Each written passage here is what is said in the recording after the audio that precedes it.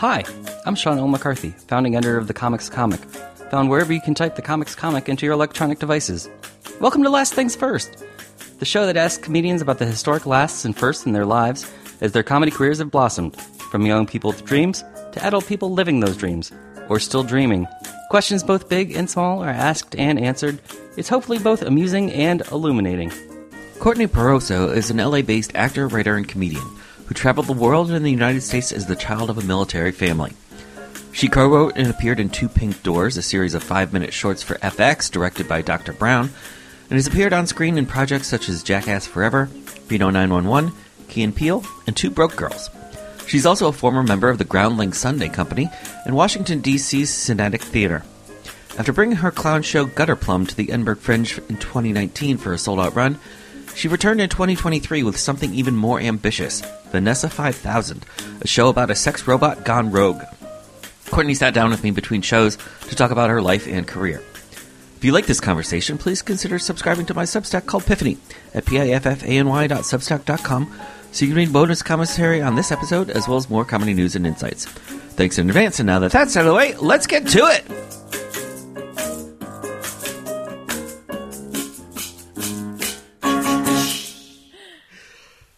Courtney Pauroso. Hi. Hi. Thank you for welcoming me into your Fringe abode. Oh, yes. Thanks for coming to me through the rain. I appreciate it. Scotland in August. I know. Beautiful, rainy August. So last things first, Courtney. Do blonde sex robots have more fun? Yeah, for sure. I know. I did consider, I was like, maybe I should, switch wigs throughout the show or whatever, but it's just a blonde wig. I don't know where I got that wig from. I think I accidentally stole it from a friend of mine years and years ago, and I grabbed it when I was trying the bit for the first time, but I'm very attached to it now, to the point where I don't want to buy a new one. It's so nasty, and I just got it washed and restyled before I came. So you didn't consider any others? I mean, I was like, oh, maybe it would be cool if I switched hair in the middle at some point or whatever, but just didn't go there, you know? To be a brunette or, yeah, or as they say over here, a ginger? A ginger, yeah. I thought it would have been cool if she had really dark, straight hair, but then I kind of would have looked really goth in a way, and so sometimes it just turns out how it turns out with what you have lying around for your costume. So this is not your first Fringe? This is not my first Fringe, no. Nor is it even your second, It's right? my third. Third. Yeah. So tell me, as an experienced pro of the Edinburgh Fringe, how does it compare? This Fringe? Yeah, to what you previously knew. The first time I came was in 2015 with a friend of mine, a friend of mine's show. Okay. And so you were support. I was support, and so it was very low pressure, and everything was figured out for me, and I just got to come and hang out with my friends, and I drank a lot of pints, you know. I walked around Scotland a lot. I felt like a tourist. I mean, I did see shows, but I just wasn't as clued into everything that was happening, probably. Okay. But it was so much fun, and I loved it. And then I came back in 2019 with my first solo show, which was Gutter Plum. Did you feel like when you came here for your solo show that you knew what you were in for because you had been here before? A bit. I mean, it was helpful, but it's much more pressure when it's you. I was very nervous that time, and I was afraid to humiliate myself. And this time I kind of decided to go last minute because I was jealous of everyone else that was saying they were going. So I was like, I'm going to go too. And I hurried up and made a show. It's always nerve-wracking to come, and you're worried about sales, and it's such a long month it's so hard to do a show every night just on your body. But I'm trying to be a little more... I'm trying to see more shows because I'm less nervous about my show, where I'm just I want it to be good, but also I want to enjoy myself. Right. Yeah.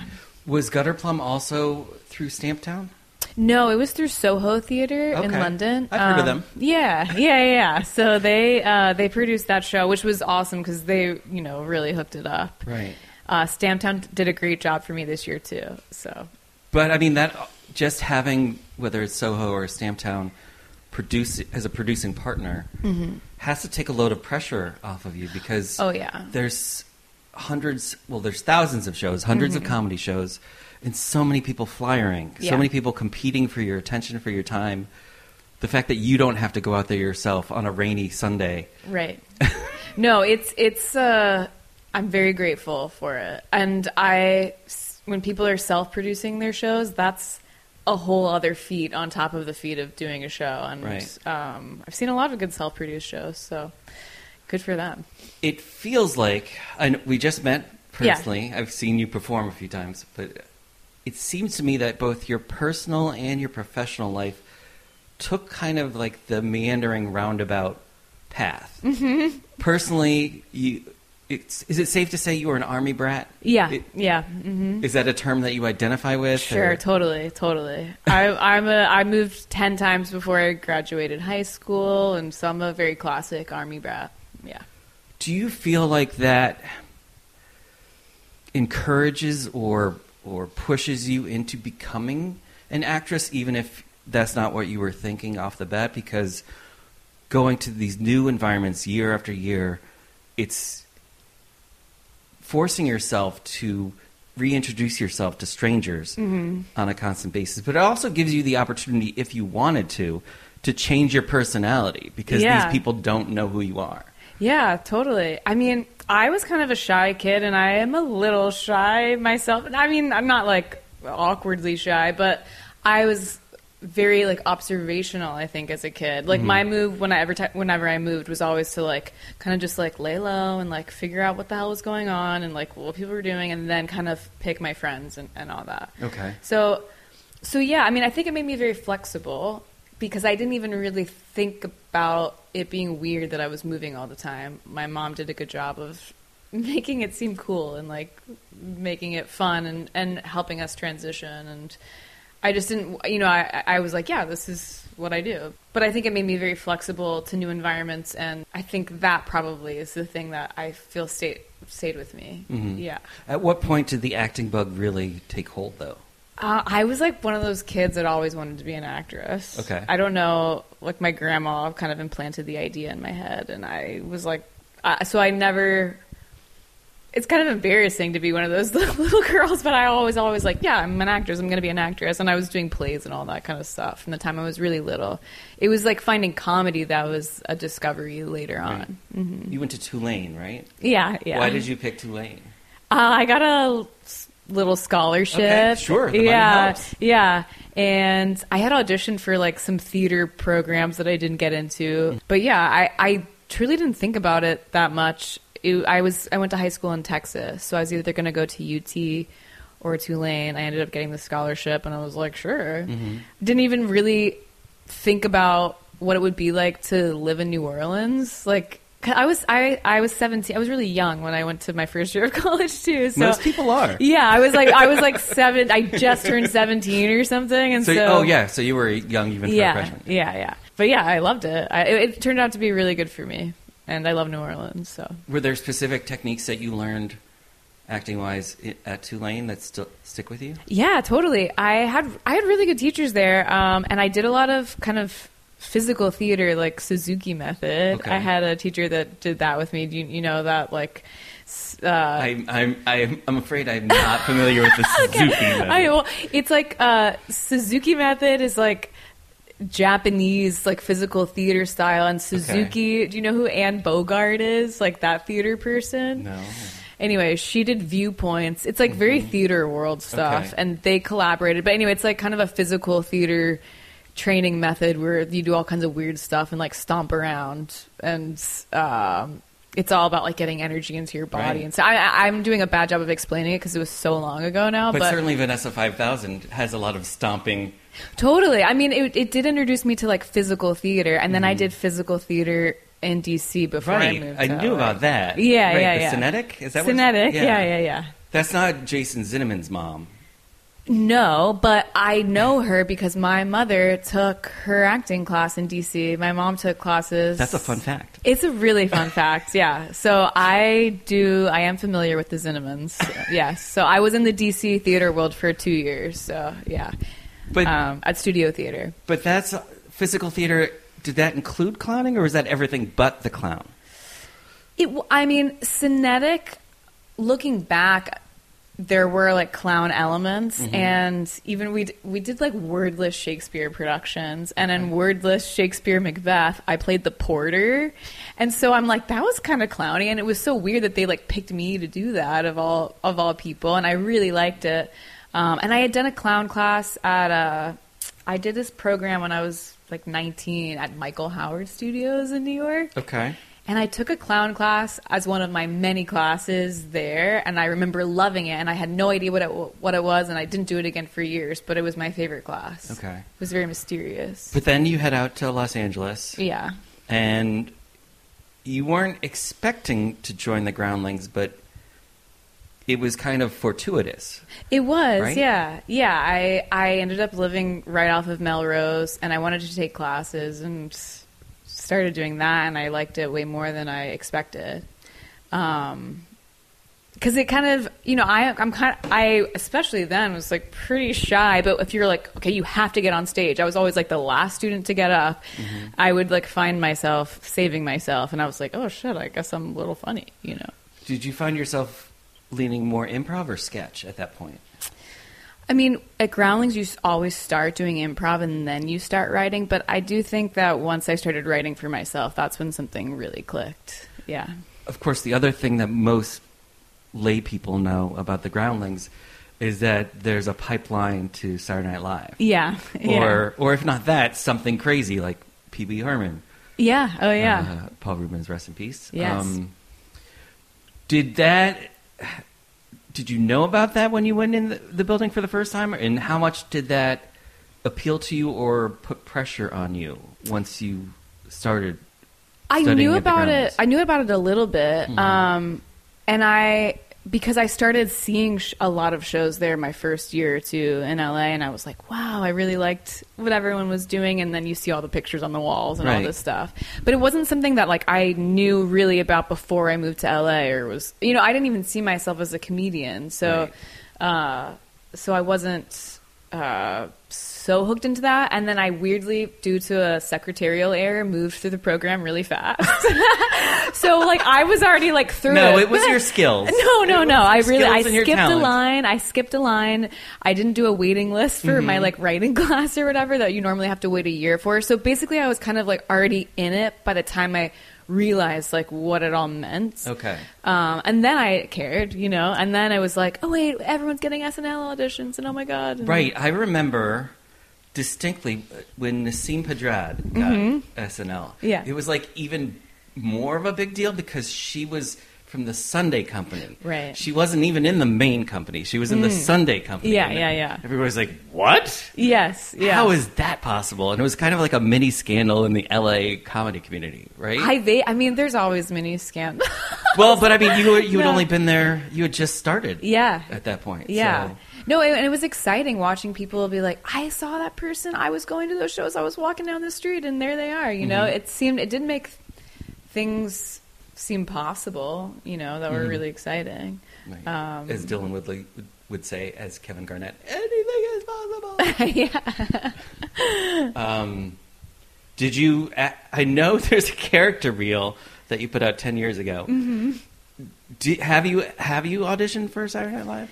I've only done like the first round. Okay. I never. That's when they come and actually visit you at the Groundlings. Right? I never tested. I didn't do it at the Groundlings. I did it somewhere else. And UCB? I think I just did 1 year. I think it was at the old IO in, in LA. IO West. Like I was invited to do one of those like first round showcases, but that's it. Where Lauren's not even there, but it's the Lauren's casting not even department. there. Yeah. So when you made that character reel, was that during I seem to recall there was a period where everybody was uploading character reels, but half of them weren't actual SNL auditions. Yeah, they were just doing it to have them up there. Yeah, well, they were saying it's my SNL reel, but, Yeah. but they never actually went through the process. They were just, I don't know if they were trying to fake out NBC or if they were trying to fake out us as viewers. But I mean, I think maybe I knew people that were posting ones that they had made and sent to SNL but hadn't gone anywhere, you know? Like, because it was like their first round tapes. And it was because you could be asked to make one and send it in. Yes. But then there were other people who were doing it either as a joke or they were doing it hoping that it would get noticed. Yes. What was the form that yours took?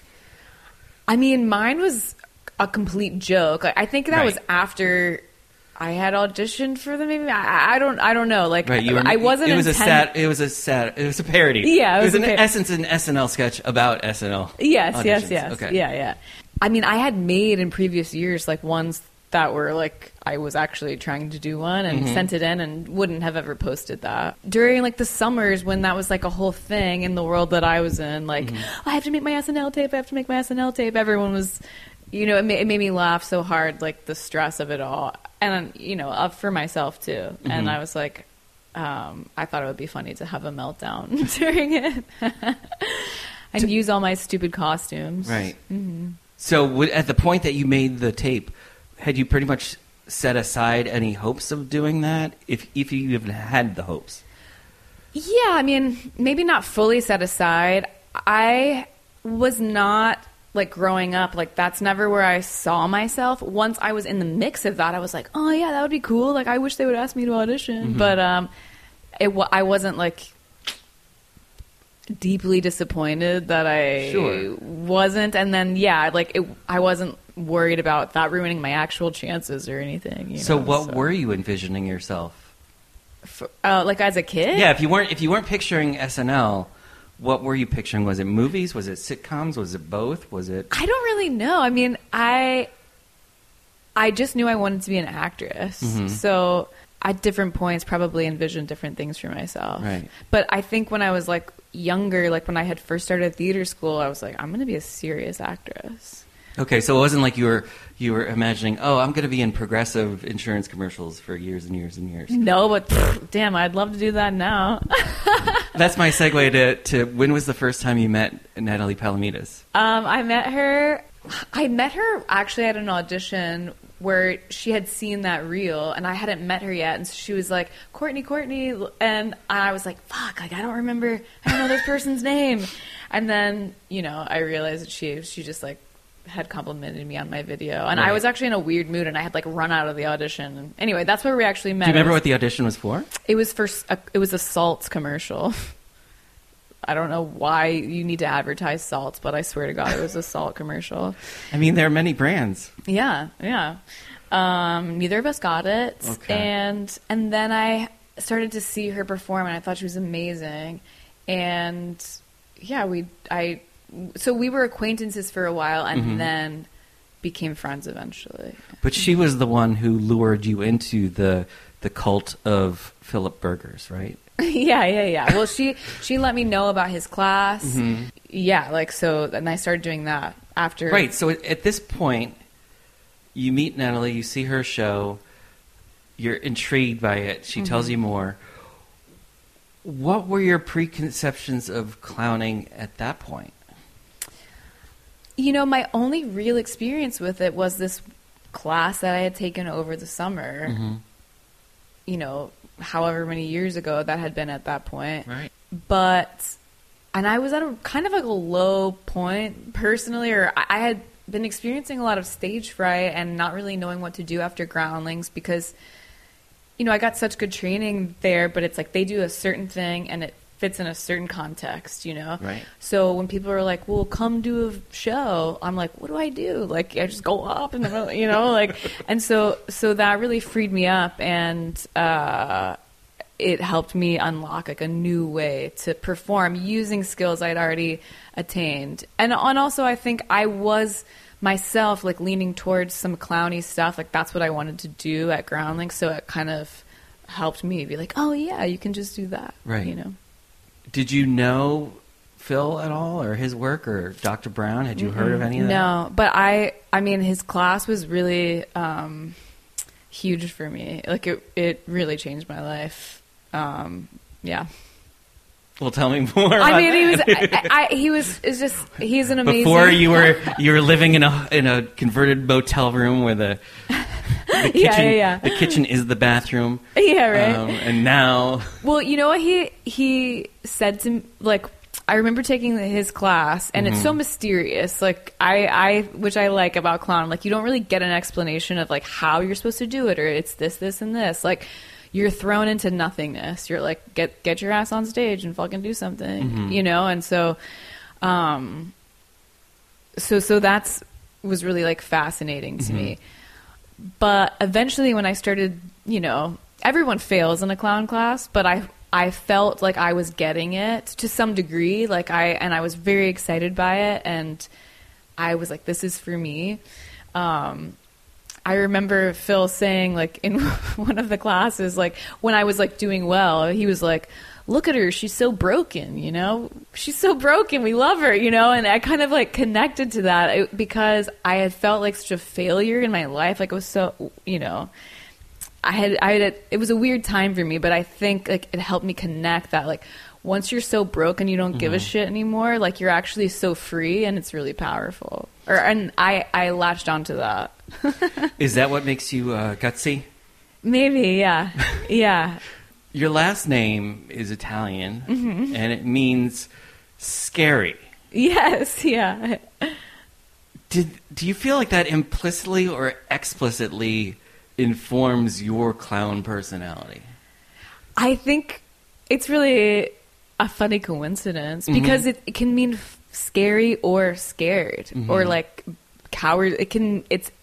I mean, I don't really know Italian, but apparently it can kind of mean creepy or fearsome or fearful, or it has various meanings, but the root word is fear. And yeah, I think that's really interesting. And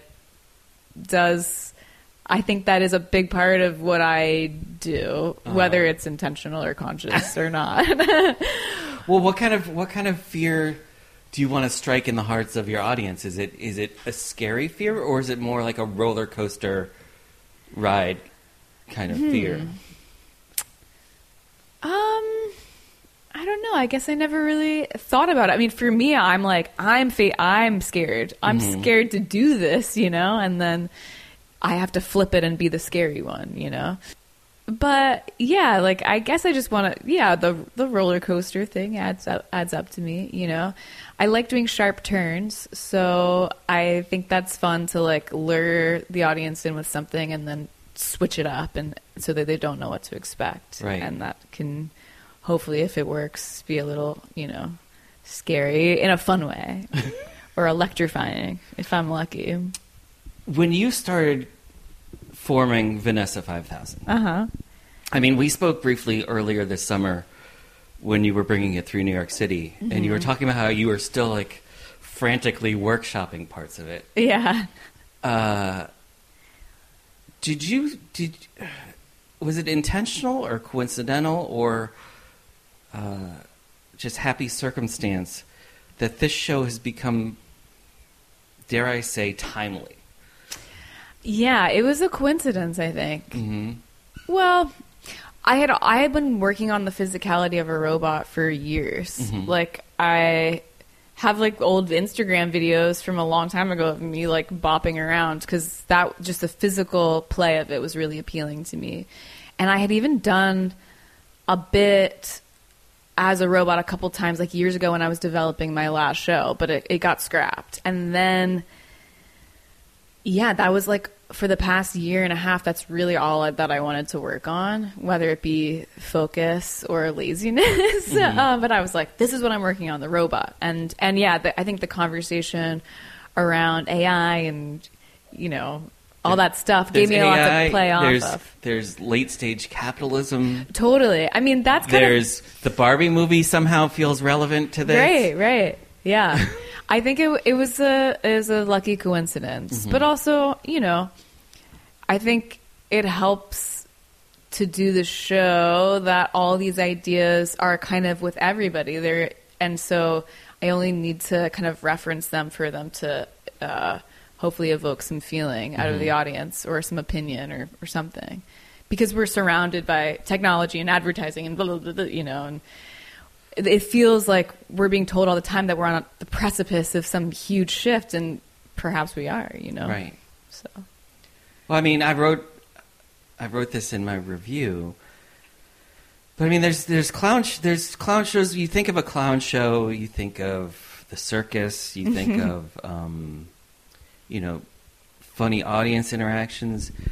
You don't often think that there's going to be some, like, subtle or not so subtle, like, revelations and, like, deep messages or even exquisite guitar work. Exquisite, eh? Poignant. Yeah, Maybe you. poignant. Yeah.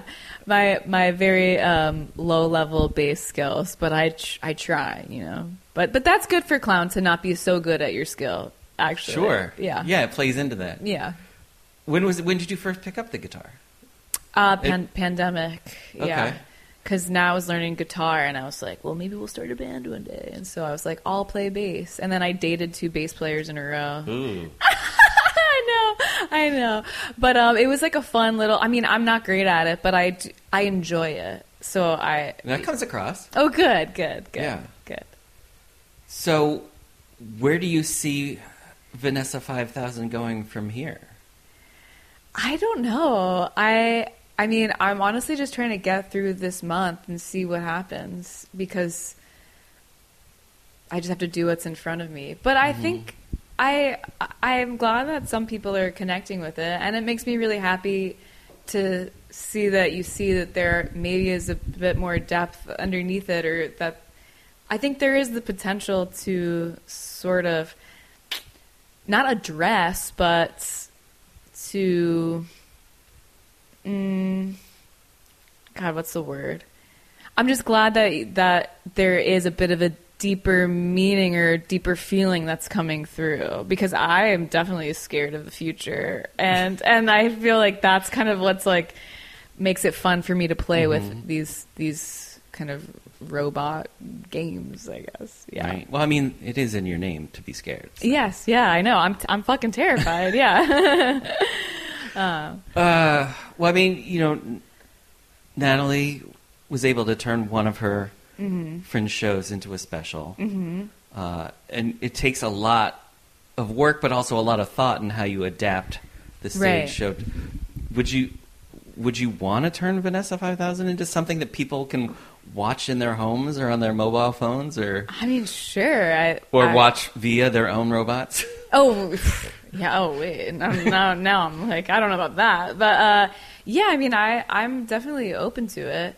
I always use licensed music in my shows, which is oopsie for making it into something recorded, bigger. yeah, if you're gonna record it, So yeah. I'd have to like, somebody's got to buy it and pay for my 9 Inch Nails songs. But yeah, we'll see. I mean, I think it could be cool to do it like on a bigger scale with like really good tech. Would be awesome. But we'll see what life has in store for me. If I catch up with you in, say, 10 years, do you think you'll still be clowning? I hope so. I mean, I've seen so many really good clown shows this fringe that have been really inspiring to me, that are very, very simple, pure clowning, like Julia Mosley's show. Yeah, I don't know if you've seen her yet. I saw her last year. Okay, yeah, she has a new show called Ha Ha Ha Ha Ha. Okay.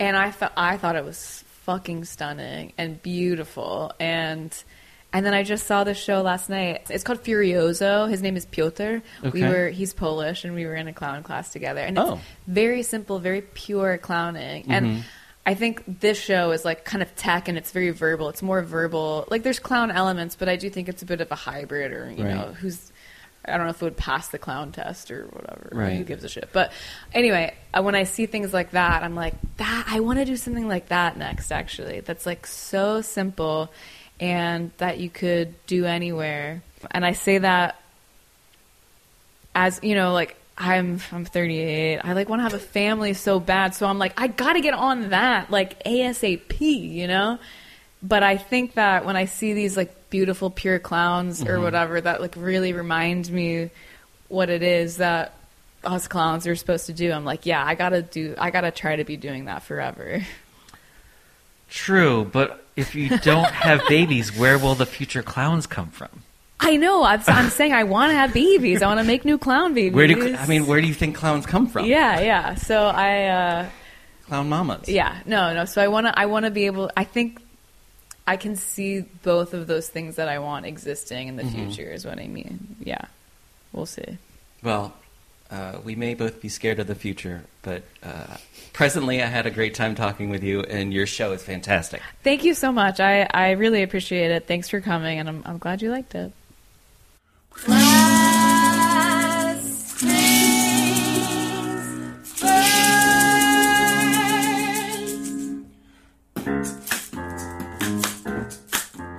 This episode of The Comics Comic Presents Last Things First was post-produced by Alex Brazell at Showbiz Studios. The music was by Camille Harris and Shockwave, logo by Giggle Chick. If you enjoyed listening, please check out my Substack called Piffany at piffany.substack.com for transcripts, bonus commentary, and expert analysis about comedy, show business, and more. I'm your host, Sean L. McCarthy. Thanks for listening.